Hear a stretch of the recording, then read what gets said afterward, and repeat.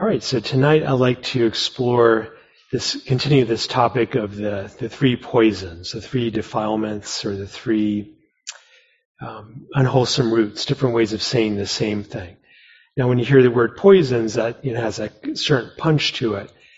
But as I explored last week, it's helpful to reframe it so you don't go into this kind of heavy-duty self-judgment and harshness around yourself as you explore it, but keep more of a place of interest and lightness around it. So we're doing groups of threes this year, and then we're starting these three defilements, three poisons, and focusing on greed this week, or this month. And it's tricky as we explore it, as I talked about a couple weeks ago, because we don't want to be greedy. We don't want to feel ourselves as a greedy person. So that sets us up already with this kind of adversarial relationship to that very experience. When we're fighting and judging that experience, we can't really see it very clearly. Our judgment distorts the very way we're perceiving it, the way we're understanding it.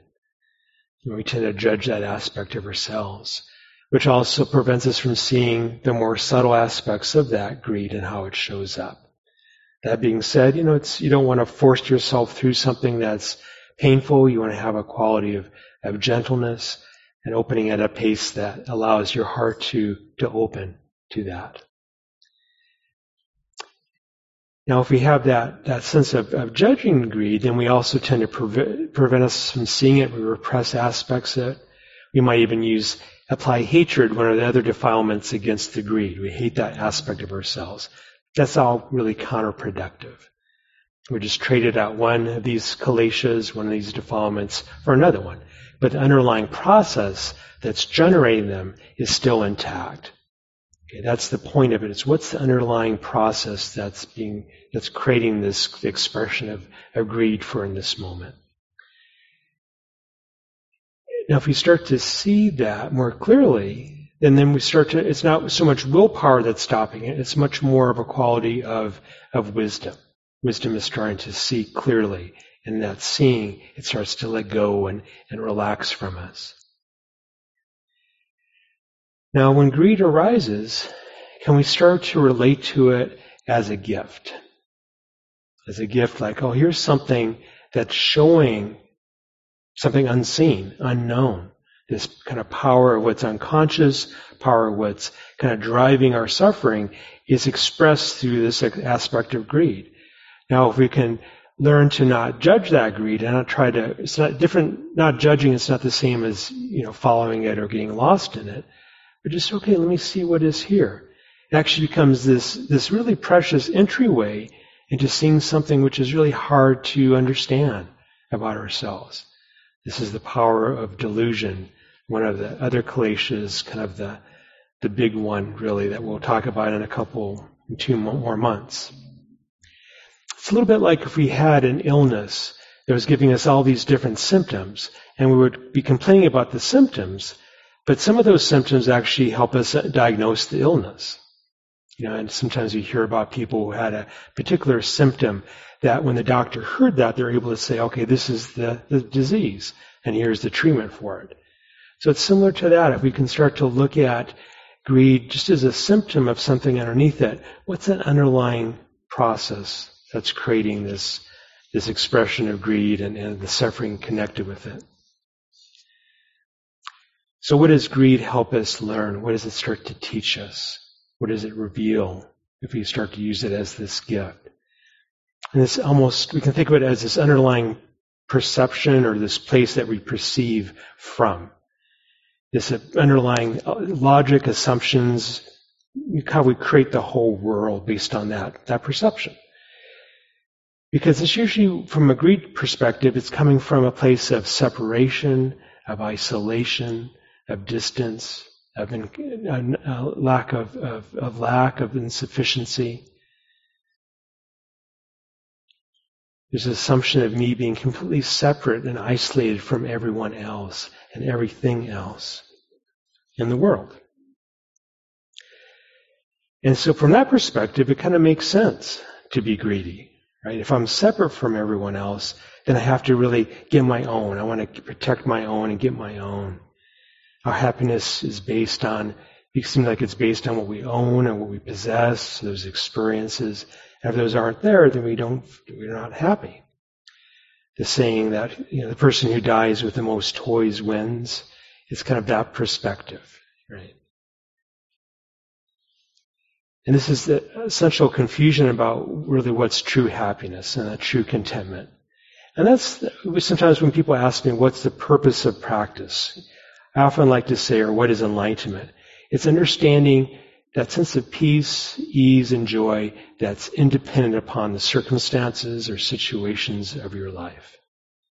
Okay, the possessions, the circumstances, and to discover that.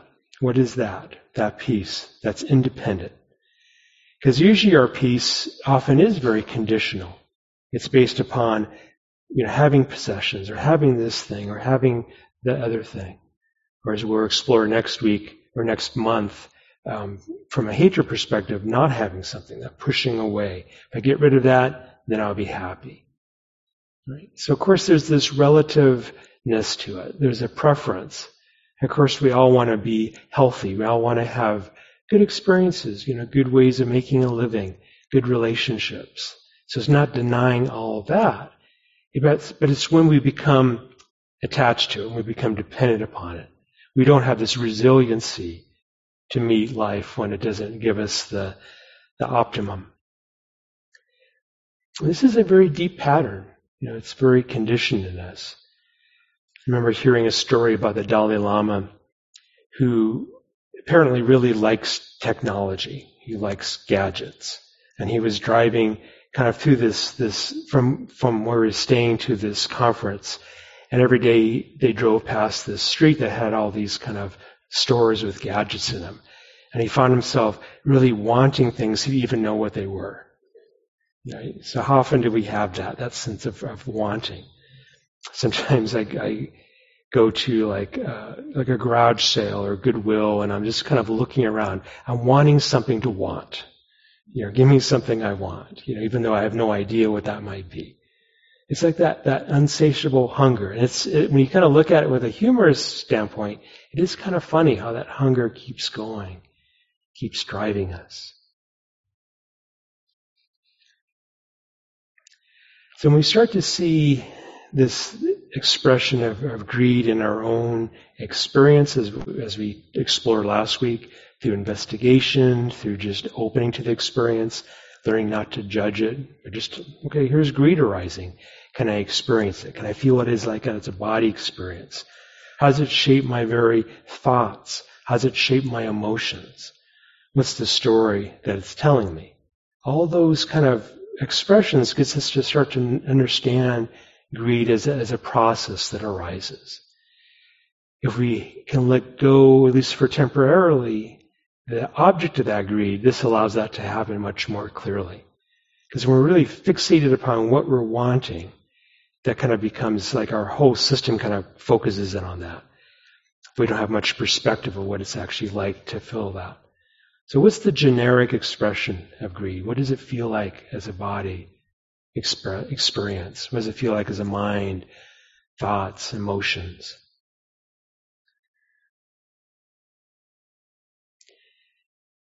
So as we do that, we start to realize, we start to get to know greed. We got to see it in more and more deep ways. So we actually get to know it in our bones, what it feels like to greed, to have a greedy thought or a greedy expression. And seeing the dukkha, or the suffering that's associated with it. Because a sense of lack, of not ever being satiated, always wanting more. And that particularly that kind of deep feeling that if I don't get that, something is really wrong with me. I won't ever be happy. Right? There's suffering with that. As you tune to that, you start to see that expression of suffering. So you notice I'm not saying don't be greedy. I'm saying get to know your greed. Get to explore it. Because I trust that the very capacity to open to it and see it, you start to see, well, there's some suffering with this. And maybe that's not something I want to put more energy into it. And this way, it starts to not make so much sense to continue to follow those greedy patterns. Of course, this often happens after a long time of conscious willingness to turn toward that greed, to explore it, to feel it, to sense it. But at some point, it starts to be not so much that we're letting go of the greed, but more it starts to let go of us. It starts to fall away. Not because of a conscious choice, but more of a clarity of seeing. Like if I had a place in my bedroom in the nighttime when I go into the bathroom and I kept stubbing my toe upon a corner, I would soon learn to walk around it. It's kind of like you just feel, okay, that pathway is going to lead to more pain, more discomfort, more suffering. This famous poem, at least in Dharma circles, called Kindness. I'd love to read this one around compassion. But this poem is so powerful because it really speaks to kind of all types, many different expressions of Dharma anyway. So as I talk about that, I'm going to read that for you, and for those who haven't heard it. I think of kindness as, and the sense of sorrow as being greed. When you hear this. So Kindness by Naomi Shihab Nye. Before you know what kindness really is, you must lose things. Feel the future dissolve in a moment like salt in a weakened broth. What you held in your hand, what you counted and carefully saved, all this must go. So you know how desolate the landscape can be between the regions of kindness. How you ride and ride, thinking the bus will never stop. The passengers eating maize and chicken will stare out the window forever. Before you learn the tender gravity of kindness, you must travel where the Indian in a white poncho lies dead by the side of the road. You must see how this could be you, how he too was someone who journeyed through the night with plans and the simple breath that kept him alive.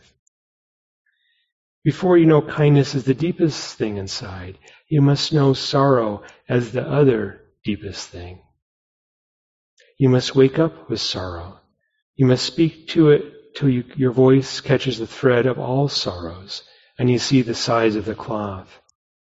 Then it is only kindness that makes sense anymore. Only kindness that ties your shoes and sends you out into the day to gaze at bread. Only kindness that raises its head from the crowd of the world to say, it is I you have been looking for, and then goes with you everywhere, like a shadow or a friend.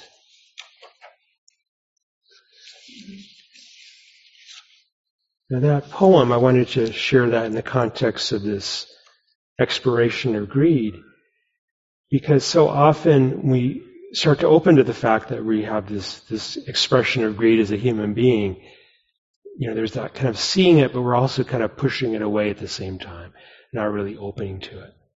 And the way Naomi Shihab Nye spoke of so beautifully is that turning toward sorrow, turning toward sadness. You start to see the size of the cloth, seeing how deep those threads go. It's the same thing with greed. If we stop resisting it and just say, okay, this is the expression of my heart right now. I don't have to judge myself for it. I don't have to blame myself for it that's arising. I just need to open to it and understand it. That the very understanding itself is what allows us to release it, to see through it. To seeing that size of the cloth till your voice catches the thread of all the sorrows. You can just see how greed just is permeating our culture, our family. Again, there's no blame, there's no thing to be ashamed of, but simply to understand it.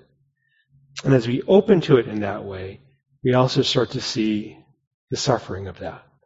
You see the deep pain of that, of the hopes we place upon something, and then when that something comes, the hope is still, the hunger is still there underneath. And then what only makes sense is non-greed. Only kindness makes sense. And this way only non-greed starts to make sense.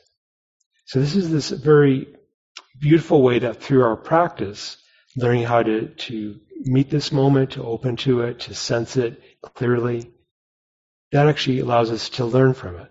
becomes this gift that starts to transform us. That's why sometimes I talk about wisdom not as something that we can learn from a book or from a talk, but really what we can learn from our own direct experience. That's one of the things I appreciated even from the very first time I started to practice, is that the Dharma teacher wasn't telling me this is what you should believe. It was more like, this is how you can look. This is how you can sense. This is how you can see for yourself if this is true or not. And here's some good things to look at and see if they're true or not. And as I did that, there's such a sense of ownership of my own practice, ownership of my own path. I think that's what draws many of us to this. It's not this kind of top-down dissemination of knowledge. It's like, see for yourself. Where is there suffering in greed? I mean, you can be like a scientist. Anything I say, you can think, okay, I'm going to prove him wrong. I'm going to prove him wrong, and I'm going to see for myself how this shows up in my own mind and body. Right? And if you find you're wrong, then if I'm wrong, then that's great. If the Buddha's wrong, that's great too. You've seen that for yourself. But if you see that there's a resonance, there's a truth to it, then you own that in a very different way, the way that becomes unshakable. So it's so helpful to understand our patterns of suffering, our patterns of greed. It's equally important to understand the patterns of liberation, of freedom, of releasing the heart.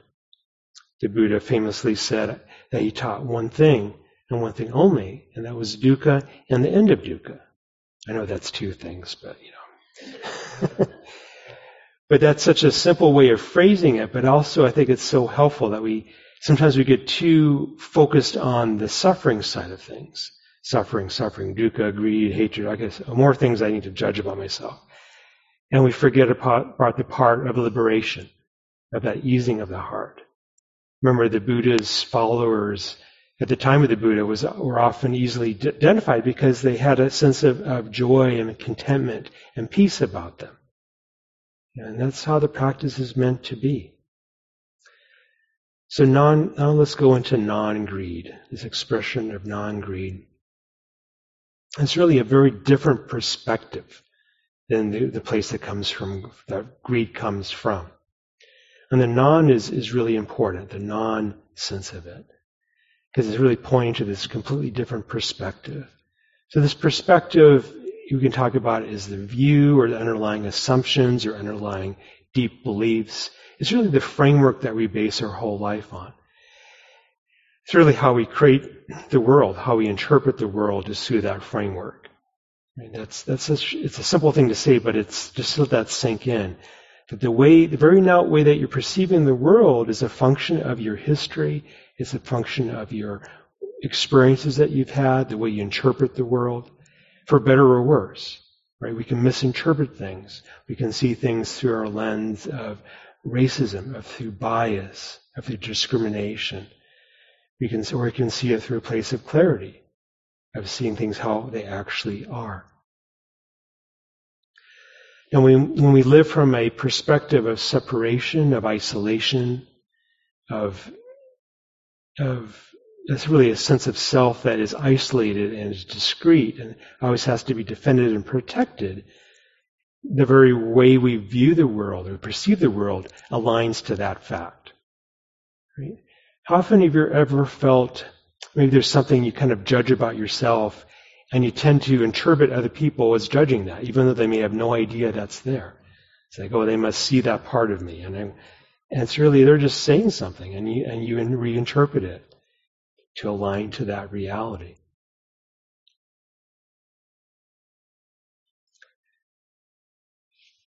Versus when we start to see, so from that perspective, it makes sense.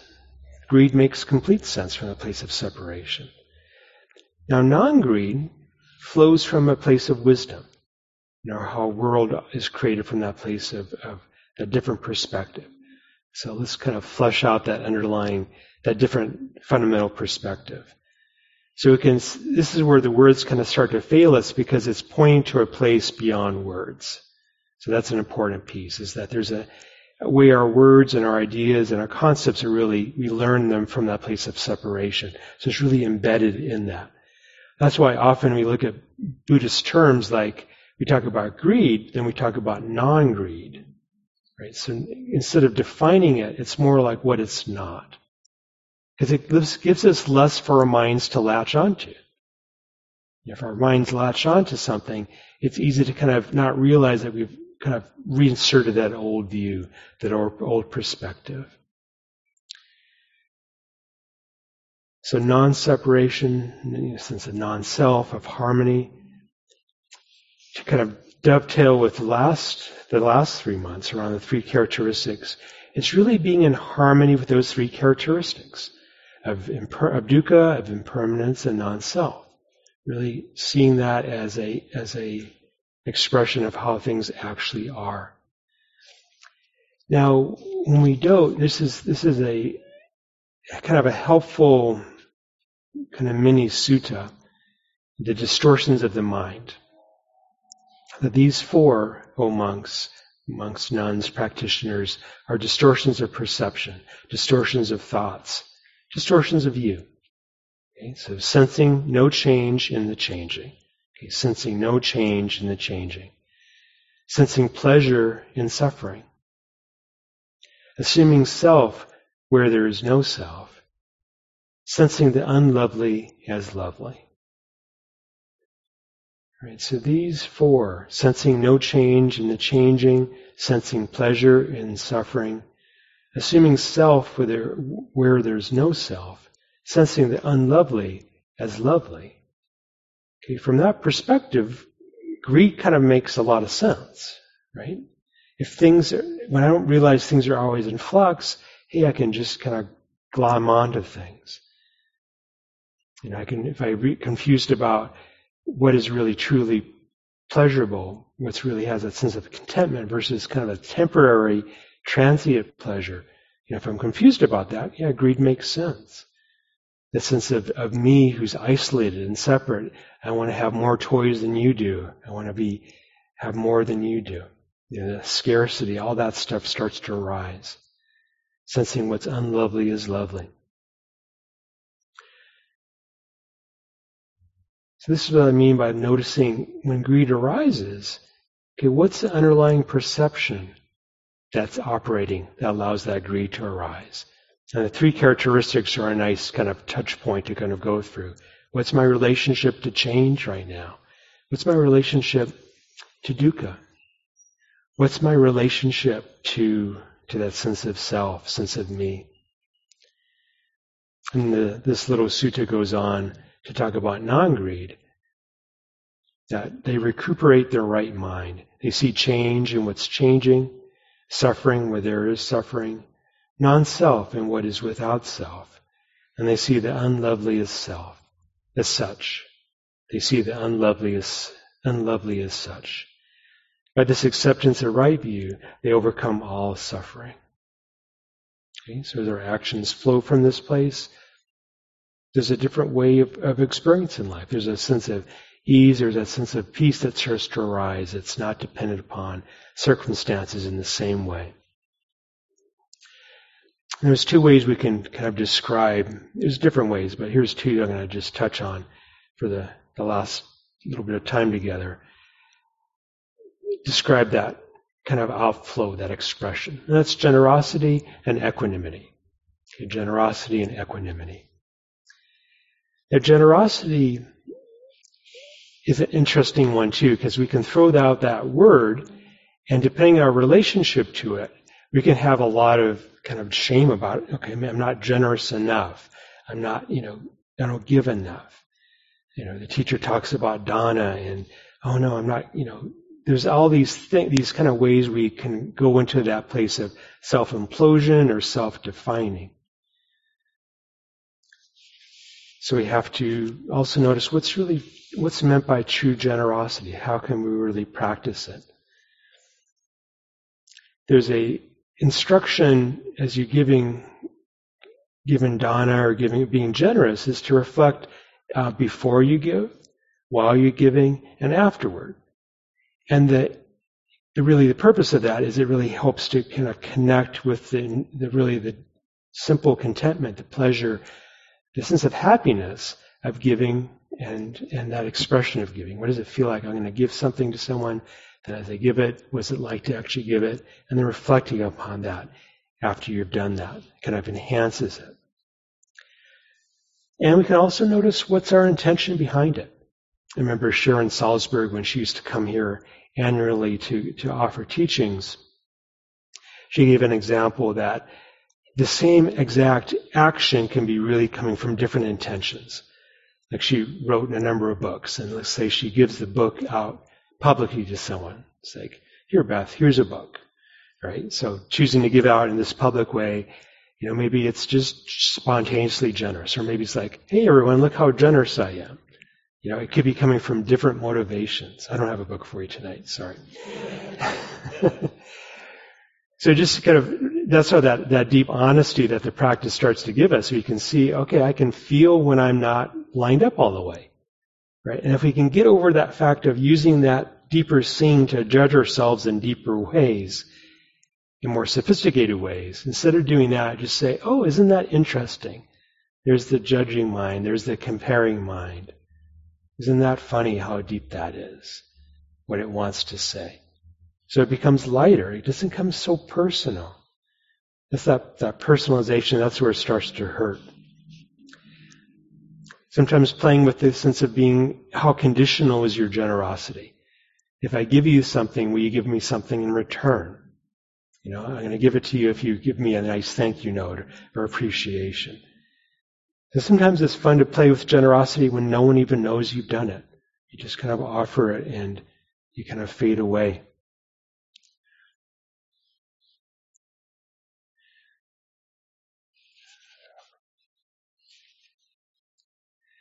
The Buddha, when he first started to teach someone, when he wanted to come to learn to practice, he would often start them off with generosity and sila and ethics.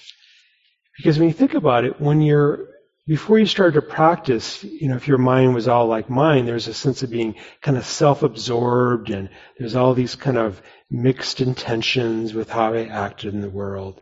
And all that create a certain level of busyness or churned upness internally.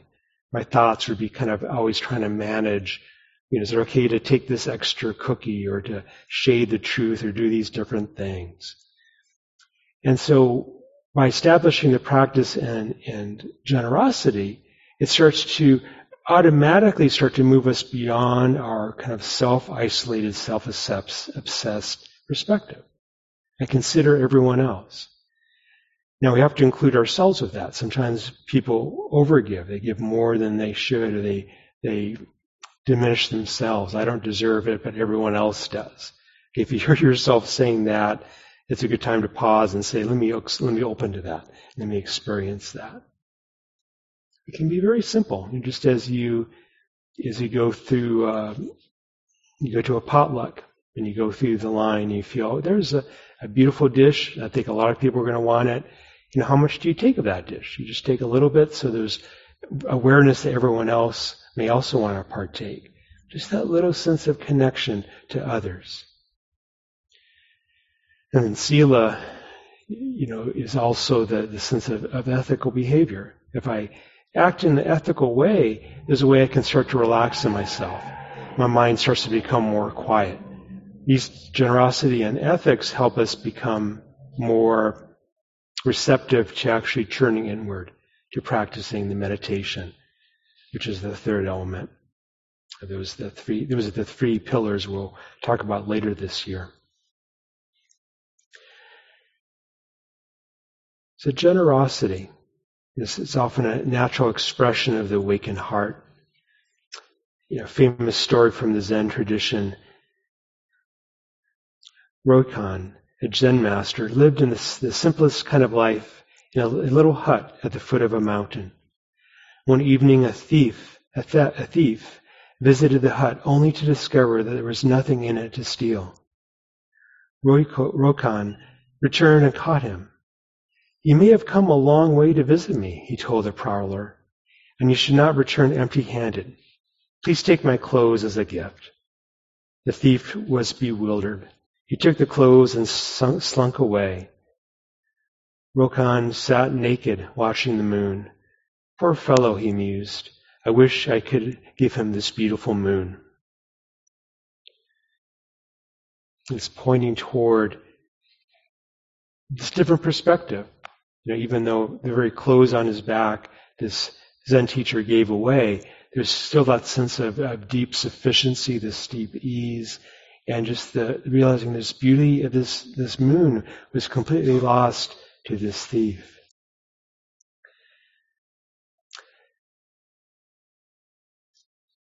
For some reason, I have completely scrambled my notes tonight. Here we are.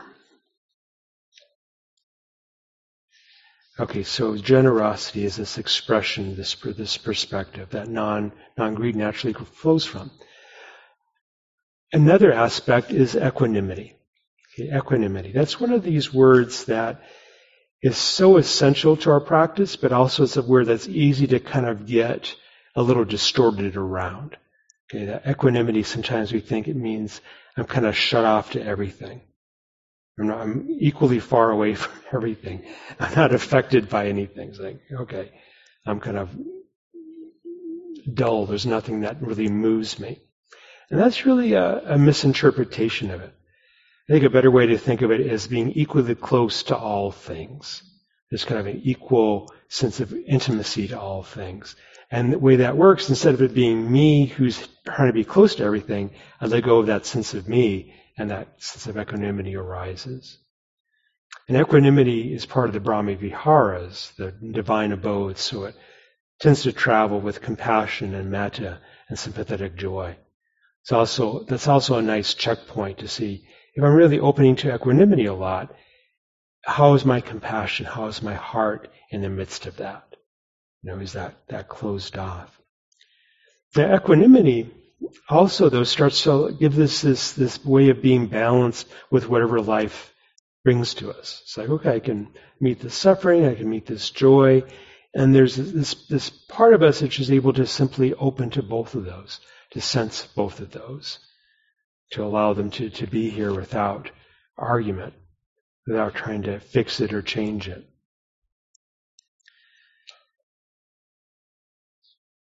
Equanimity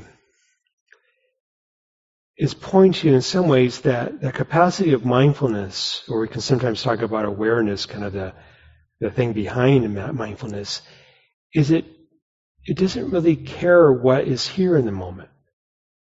There's a part of us that just meets it. It doesn't care what's here, but it's going to meet it fully. It's going to open to it fully. And yet, it's like it is able to hold this whole array of being human, including things like greed. That's one of the teachings that we can explore with greed, is when we have a lot of charge around it, it actually is showing us, here's that place I can develop the quality of balance or equanimity in relationship to it. Now, equanimity also has this just noticing the coming and goings of things with ease. And this is often a way of we kind of sober up around the fact of impermanence. There's these 5 reflections, again from the suttas, these 5 facts that one should reflect upon, whether you're a woman or a man, lay or ordained. Which are the 5? That I'm subject to aging. I've not gone beyond aging. That this is the first fact that one should reflect on often. The second one is I am subject to illness. I've not gone beyond illness. The third one is I am subject to death. Have not gone beyond death. Fourth is I will grow indifferent, separate from all that is dear and appealing to me. And 5, I am the owner of my actions, heir to my actions, born of my actions, related through my actions, and have my actions as my arbitrator. Whatever I do, for good or evil, to that I will fall heir. So when you first hear those, it's like, well, that's kind of a downer. Because it's kind of pointing out all these kind of limitations of being human. All these, kind of the bad news. And yet, if you start to open to that, we open and stop, we learn how not to fight with that fact, but just realize this is the nature of things. This is the nature of my life, the nature of everyone who's here in the room, that we'll age, we'll become ill, we'll die, things that we find dear we'll lose, right? So what that does, it helps us become a little disenchanted with the lure that greed points to us. It's like this greed really has this allure that's saying, you're never going to lose this. It's going to be with you forever. You're never going to get sick. You're going to be happy and healthy the rest of your life. You're not going to age. You're not even going to die. It's kind of the message that greed kind of points to us. And so it helps us become a little disillusioned with that message. And the other side of it, there's this preciousness that starts to come forth, this preciousness of relating to life. Like, wow, here's a moment of health. Isn't that wonderful that I can meet that? And I realize it's not going to last forever. A moment of life, a moment of beauty, something pleasurable. I can realize I can really enjoy this, but I realize at some point it will change, it will end, it will fall away. And then as we do that, then, as Naomi spoke of, only kindness makes sense, only non-greed starts to make sense. And that's this pathway of not forcing our way through it or adopting new beliefs, but just seeing directly for our own experience. How does this show up? How does this show up in our lives? Not an abstract idea, but actually in the nitty-gritty of our lives, in our relationships, in our work, in our bodies, in our minds. As we start to see that more and more clearly, the path just starts to unfold, starts to open up. All right, can we just sit quietly for a couple moments, and then we'll have a chance for some questions, and I'll talk about the homework.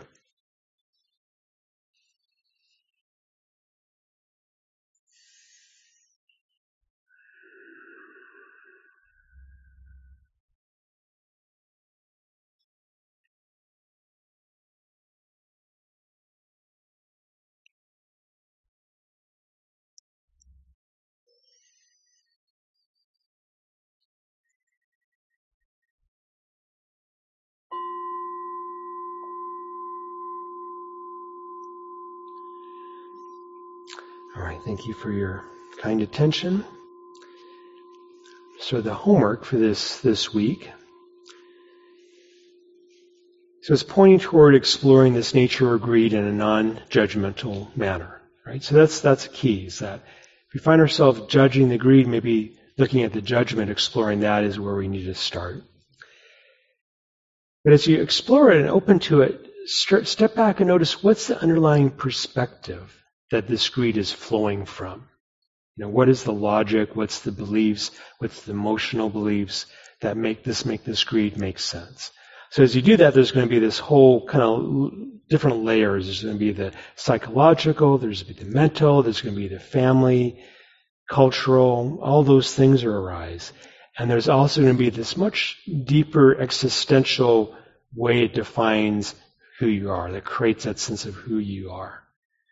Right? And that sense of who you are, you can start to notice some of the fundamental aspects of it are insufficiency. There's a sense of lack.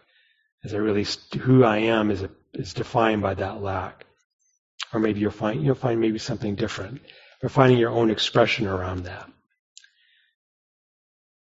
So what's that core perspective that allows, so then from noticing that, then what core perspective allows non-greed to arise?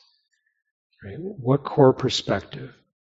Right? So sometimes this sometimes can seem like, well, that's a long ways away. It's going to take forever. But as Rodney Smith used to talk about that vertical question, you can almost drop that right into the middle of this moment and see that there's an immediacy. That perspective is actually available at any moment. It's actually right here. We kind of are so confused about it, we don't see it. But it's really something has to be released, something has to be let go of.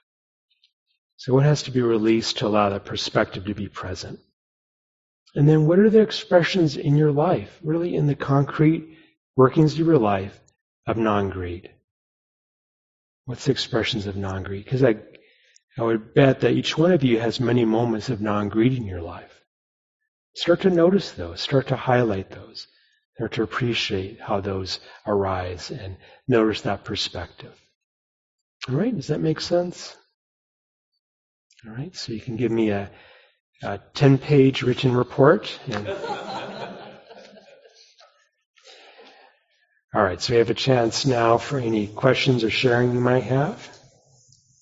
So both here in person, you can raise your hand, and we have a mic so they can hear you online, or you can raise your, online you can raise your virtual hand.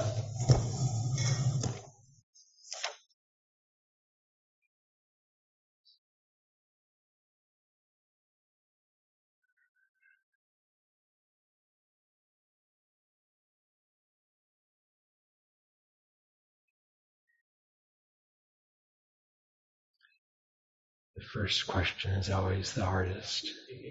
Not always, sometimes.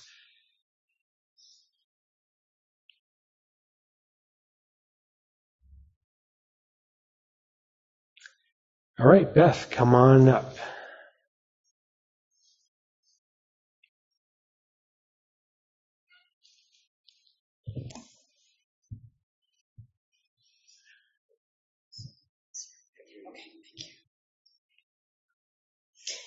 So I have, am I facing you? Yeah, okay. Okay. Hello. So I have a story of greed this week. And if you were my priest, I'd be saying it's a confession, right? But, and it is a confession, but it's much bigger than that. So I have had a sense, pleasure, desire for this is so embarrassing, a flower that is on the property, or was on the property of this garden center that I frequent. I drive by it a lot. And it's in their yard. It's not for sale. But I wanted it. And it was a giant allium, an onion that was a really rare. And I've tried to grow them myself, and the critters in my yard eat it, and it's a long history. And I got one once, and it died, and I had it in a vase, and it was so pretty. So that's the hook, right? I had this once. I had that sense pleasure watching it, and then my dog ate it and disappeared, and I had to throw it away. So there's this allium in this yard, and I've been driving by it, and I've been thinking, like, about trespassing and theft.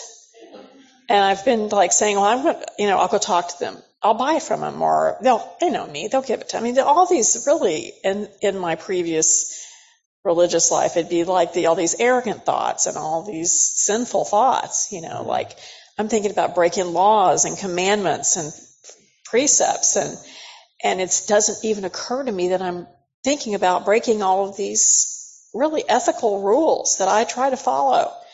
I'm just enjoying the thought that it's going to sit on my credenza one day.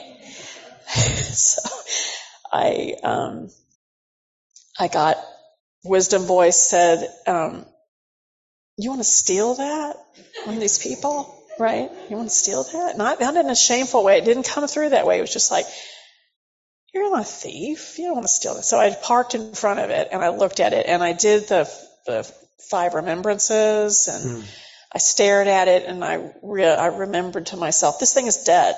And I think, what is the teacher? Is it Ajahn Chah who had the glass, the really pretty glass, and he said to me, this is already broken? I don't know which teacher it was, but that helped me remember this is dead. And it was so wild. Suddenly, it's just gone. Like, just the desire vanished. It's like I woke up, right? And then the next day I drove by, and it was gone.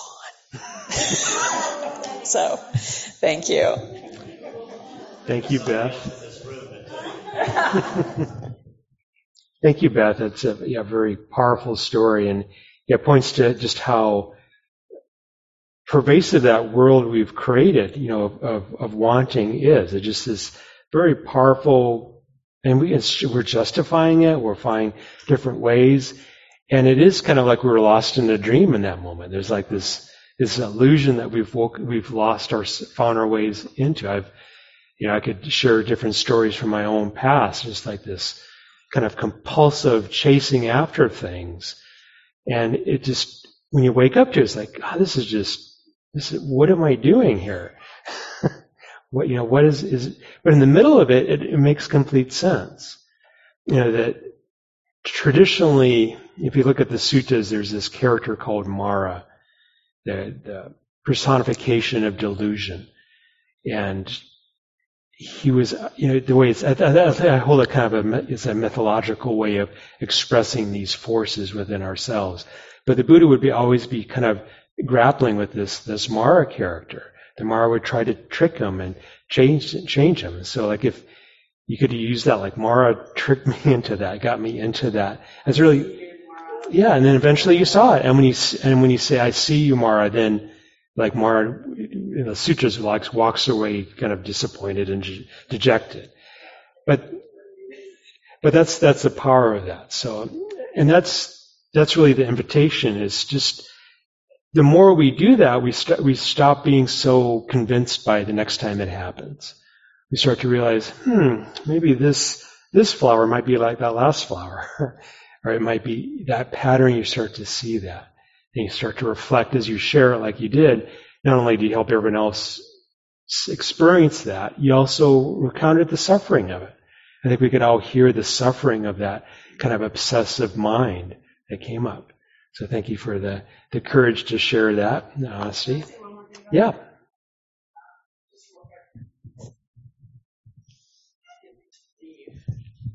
Make you turn around like that. But when you're talking about, as you were just talking, I was saying that it was a gift. It was like a gift that was there, and that I happened to be driving by all that. I mean, that I consider that to be a gift for me. Absolutely, yeah. And so. Yeah, this it's like that. It's like we get to play with these kind of things, because you could have just, the first time you saw it, you could have just grabbed it, but you could have worked with it. She said she almost did, but we can play with that. We can just kind of slow down that reaching and grabbing. Slow that down over a few minutes or even a few days, and just notice it. Oh, what's it like? I still want that. What is it like? Because it takes a while to really, the more you clearly can see it, the more you understand it from it. Yeah, thank you, Beth. All right, anyone else like to, you don't have to do any confessionals, that's fine, but.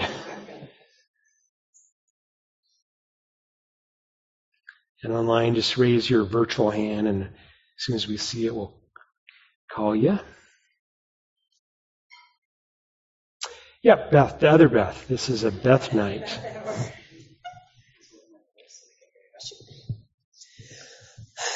I don't like this homework. Makes me uncomfortable because I kind of know what lay underneath a lot of the grade. And as you point to a lot, it's a lack. There's a lack of something there. And so my question is, so my lack is a lot about like self-worth. Like I'm just like not enough, which I think a lot of us experience. And so the question is,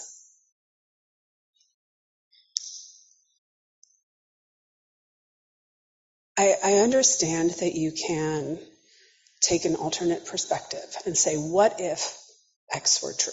What if I were enough just without having to make things perfect, without having to perform in a particular way? What if I were just enough? And so I think my question is, are we supposed to just sort of like believe that hypothetical, just play with that in the way that like the philosopher Blaise Pascal would say, like, I don't know if I believe in God, but I get down on my knees and I pray as if God did exist, and that'll kind of bring it into being. I'm just not sure what to do with that, like trusting this alternative that I've never known in my bones to be true. Does that make sense? Sure. Yeah. Just hang out there in case we have some dialogue. It's a little bit like one of those. My father-in-law likes those kind of wooden puzzles or those kind of three-dimensional puzzles, and he's like, finally figures out a way to make it open up. It's a little bit like that with this pattern. There's different ways to open it up. Well, unlike those puzzles, there's multiple ways, but you have to kind of find what starts to shift it.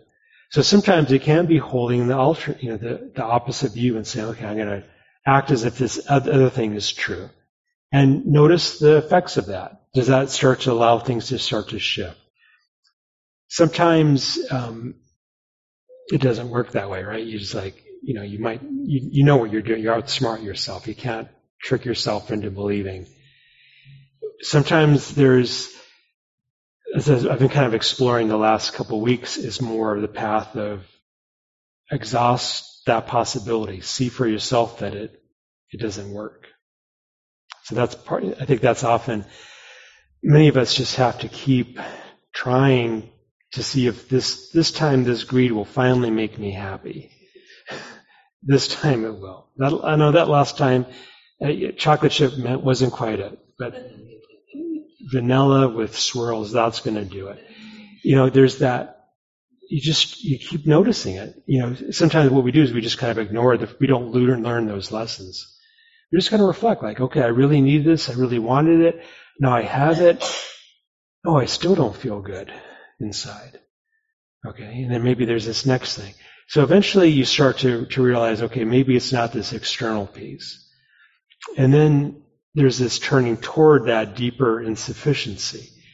So how you do that, I think, is so helpful. It's so important, I should say, because we can do it in a way that just kind of reinforces the pain. It becomes unbearable. It sounds like, yeah, I think that's so common. So that's also noticing the puzzle's not opening that way. So how can I turn this around in a way that is actually good news that I'm opening to it? I open to it in a way that's releasing the suffering as we do it.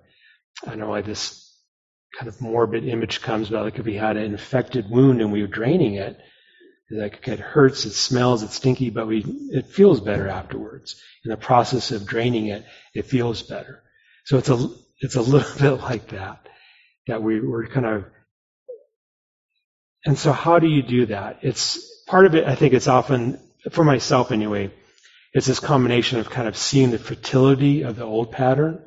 So that kind of sobers me up that, okay, that's just not working. That's not the right way. At the same time, it gives me the courage to turn toward it in the right way.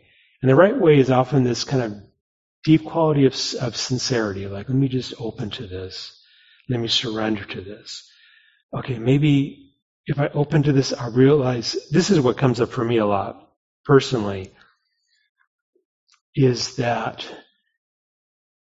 if I felt that sense, like in high school, I'll make it more concrete. In high school, I was I'm still a shy person, but I was really shy, but I was, attracted to different other high school, women, girls, but I never approached any of them. And I figure, okay, because I'm, there's something really fundamentally wrong with me. But if I never asked, it could be that belief wasn't quite true. But if I asked and that turned out to be true, that would be devastating. Does that make sense? It's like if I never really tested it, I can kind of hold out, well, I haven't really fully tested it. So it's kind of this interesting kind of, I'm kind of stuck between these two worlds. So sometimes it's really a willingness to test it out, to see. Thank you. That's helpful. Mine is a lot around that control and managing situations and relinquishing just to see what happens, just to feel that sort of uncertainty, knowing that the control hasn't fixed things. That's right. Hasn't made me feel stable and worthwhile, to get out of the house on time or to make sure that the dishwasher is loaded properly. Somehow has not made me feel adequate. Yes, that's right. So thank you. Yeah, testing it in ways. I remember when I was doing group therapy, my my therapist gave me an assignment that I had to make mistakes. Because I was so, I don't want to make any mistakes. I want to be the good boy who does the right thing and gets loved because of that. Like, okay, make conscious mistakes. Do things wrong. And that was really hard to do because it's like, this goes against that conditioning. So sometimes you can notice like, I definitely don't want to do that. Play with small ways of doing it. And notice what happens.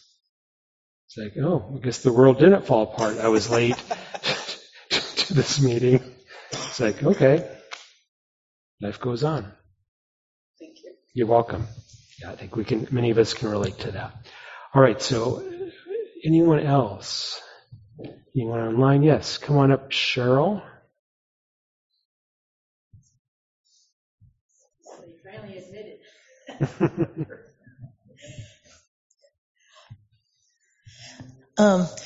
I guess as we've started talking about, I see what you mean by it feels really close here. It feels like feedback.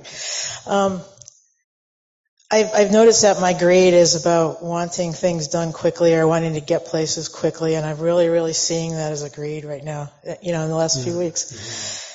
And what I find is when I'm feeling that way, I'm not being kind. There's the unkindness is it's unkind. I'm not. So if I apply kindness, if I consciously realize that I'm in that state because it's very habitual, then I can, do what you were saying. I can then apply something that's not as normal. Although I enjoy being kind, I have more peace when I'm kind. So it's kind of like that for me, I guess. Yeah, beautiful. Yeah, it can be that the kind of like pattern, like trying to get things done quickly. It's like when you recognize that, you can. Somebody's in my way, get out of my way. Yeah, somebody's in my way and get out of my way. Someone's in your way. Yes, you can say, okay, let me slow down. Let me be patient. Let me just sit down and say, I'm going to forget about time. And sometimes something that can be a simple antidote that kind of puts you into that different mode. And again, it's like noticing how does it, if that opens it up, that's great. Because it kind of holds that whole perspective sometimes. Yeah, it's beautiful. Yeah. Right, thank you, Cheryl. All right, anyone else?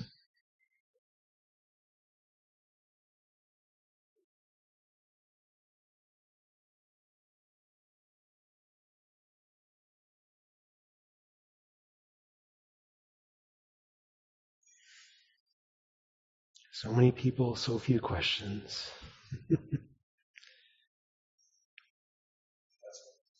All right, David.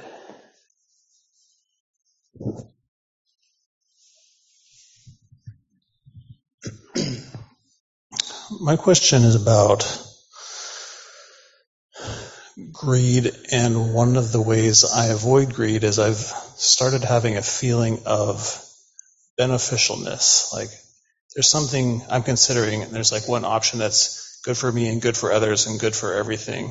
I can kind of feel that, and I can follow that energy. I'm wondering if the Dharma has anything to say about that. Yeah, there's a few suttas where the Buddha would go through this kind of inquiry around it, like I forget the exact phrasing, but basically what's the benefit and what's the drawback of things, to kind of clearly notice, is there any limitations around a choice, particularly around actions. And that kind of reflection, like, okay, does this benefit me? Does it benefit other people? Does it benefit everybody? There's no drawback, then go for it. But often we find that there's maybe partial benefit, or it doesn't benefit this person, or it doesn't benefit me, or it doesn't benefit everything. And so you just see more clearly. Yeah, so that was a common one he would, at least the way the sutras are presented, that there's kind of this noticing, the effects of your actions, kind of anticipating what those might be. Thank you. You bet. In that sense of beneficialness, I like to always, call forth what that feels somatically, as a body experience. There's a way the body kind of settles, a sense of alignment that comes from that, the sense of, okay, I can take a breath here. Even though it might feel a little edgy to do that, you can feel there's that quality of alignment. While going something that's not so beneficial, we often are going to have this kind of internal kind of churning that's going on, or maybe we're spending some time justifying why this is an okay thing in this situation. When you find yourself justifying it, that's a great time to just put a little pause on it. Just say, let me just open to this a little bit more slowly, if you have the luxury of that. Sometimes you don't have the luxury of it, so you can reflect on it afterwards. But if you have the luxury, sit down with it. Go on some walking meditation with it. Get to know it more. Because, again, we're looking at, part of what's the struggle of this is we have this very powerful force of delusion that's keeping us unconscious, keeping us tied to suffering. And it's so kind of wily and distorted, and it's kind of very tricky. And it does take a lot of willingness to look and see more clearly, and it takes time to see that. And when you see more clearly, that's a moment of insight. That's a moment of clear seeing that transforms you. You don't get so tricked in the future. It's like, I see that more clearly. I understand that in a deeper way, as the Beths we're talking about, and the Cheryl, meet another Cheryl, so again, the Cheryls. All right, anyone else like to ask or share anything? All right, come on up.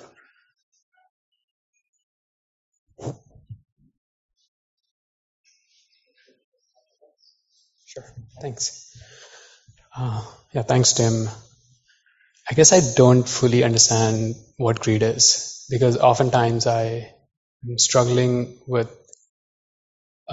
is it really a need or is it a greed? For example, I bought an inflatable paddleboard, and that's nice to be on the water, and am I being greedy? I think I could rent it sometimes and maybe not have so much plastic be bought by me, and it goes into the garage after a few uses. And this I can apply to every situation pretty much, I think, or a lot of situations. So I guess, is there a reference frame that I should keep in mind to define what greed is? Yeah, it's a great question. So what is greed? And does that mean we can't have anything that's enjoyable or pleasurable or nice?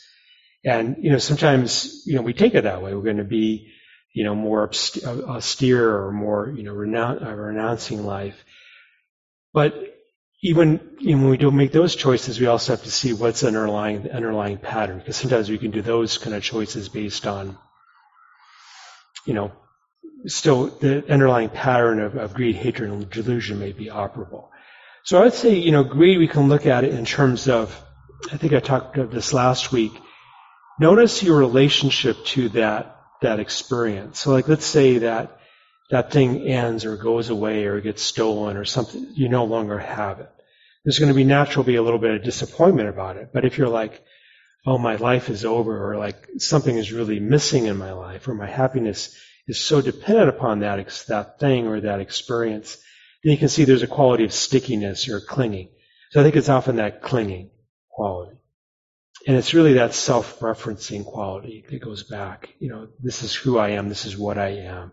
I'm defined in some relationship to that experience. So, that being said, often we have hobbies, we have things we do that we really enjoy, and it is kind of part of who we are. It becomes more, we don't hold it quite so tightly. There's kind of a fluidity around it. And you can notice it, like if someone makes fun of your hobby and you feel like, then that's a good thing there's some stickiness around it, some identification. On the other hand, when we're able to kind of loosen that up, we can enjoy it freely, and when it's no longer there, when it changes or something else comes up, it's winter season, so I'm doing some other activity, I can enjoy that. So it's really that stickiness, that kind of conditionality that I think is often a flavor of greed. And it's very human. It's very human. Of course, we want to have pleasurable experiences, pleasurable possessions, pleasurable relationships. There's all these things we want, pleasurable. It is how much are we dependent upon those? How my relationship to when things aren't so pleasant, when things aren't going so well. Can I still have that place of you have ease, some level of peace in the midst of that too? Does that help? It's not a clear cut. And I guess especially as lay practitioners, we grapple with this a lot more. If we're all monastics, we say, just give it all up. It's simple. But even then, there's still greed and hatred that arises in those communities. It just has a different form that comes up in. Yeah, no, that's super helpful. I guess what you're saying essentially is to think of objects and experiences that enable you to be more free and not be locked into these patterns. I think of you can't live without them. Yeah. That's when you don't have the ability to shift the pattern or let go of the pattern. I think that's where the suffering is going to be. It's not the fact that we have something pleasurable or enjoying something pleasurable. It's more when the pattern gets more stuck. Yeah. Thanks. Right. Thank you. All right. Maybe one more, if there's anything. Yes. Come on up. Who is first? I can't tell.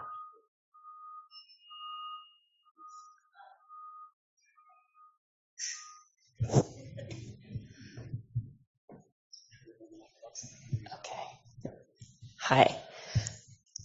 So this is kind of more just an experience I recently had that is kind of showed me the positive ways of kind of letting go of some of that, because I have some fairly controlling aspects to my nature and project manager. I like things just so. I like things to be fair. And I have chickens, I have eggs, and I give them away pretty freely. There's more eggs than I know what to do with, and I don't want to sell them because that's a lot of work. But I met somebody through a garden exchange on Facebook, and she'd been giving me free vegetables for like a year, and we decided to start a barter trade for it. And so we were kind of negotiating, okay, I give her like 6 eggs every 2 weeks, and she would give me some level of produce or starts. And I was trying to be very rigid about it. It's like, okay, I got to make sure to give her these 6 eggs every 2 weeks. And she just treated it so casually. And at first that was kind of like, that's not what we're doing. This is like a financial transaction. And after kind of I just decided to just kind of let go of that and just follow her lead on it. And it has just been so rewarding, just all the tips she gives for gardening. We're becoming friends.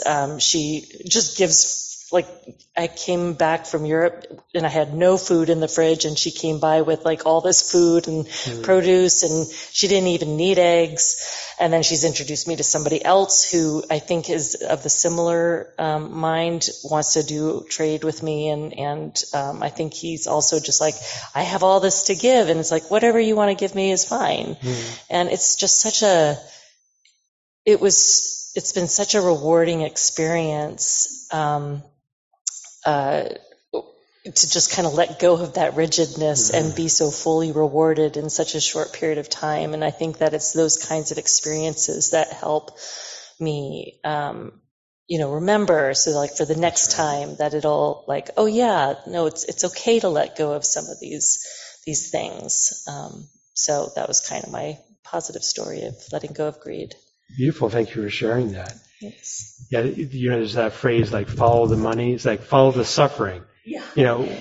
Where's your question is where's their suffering? It's if there's suffering, then pay attention to it. Something, it's our attitude, the way we're relating to it. And often when we say, okay, this kind of locks my attitude or my way things should be, or is it matching the situation? Maybe the situation doesn't have to change. Maybe the attitude needs to be let go of, just like you did. And then that opened to this level of interconnection and generosity that, was it possible from that to place? So great. Thank you for sharing that.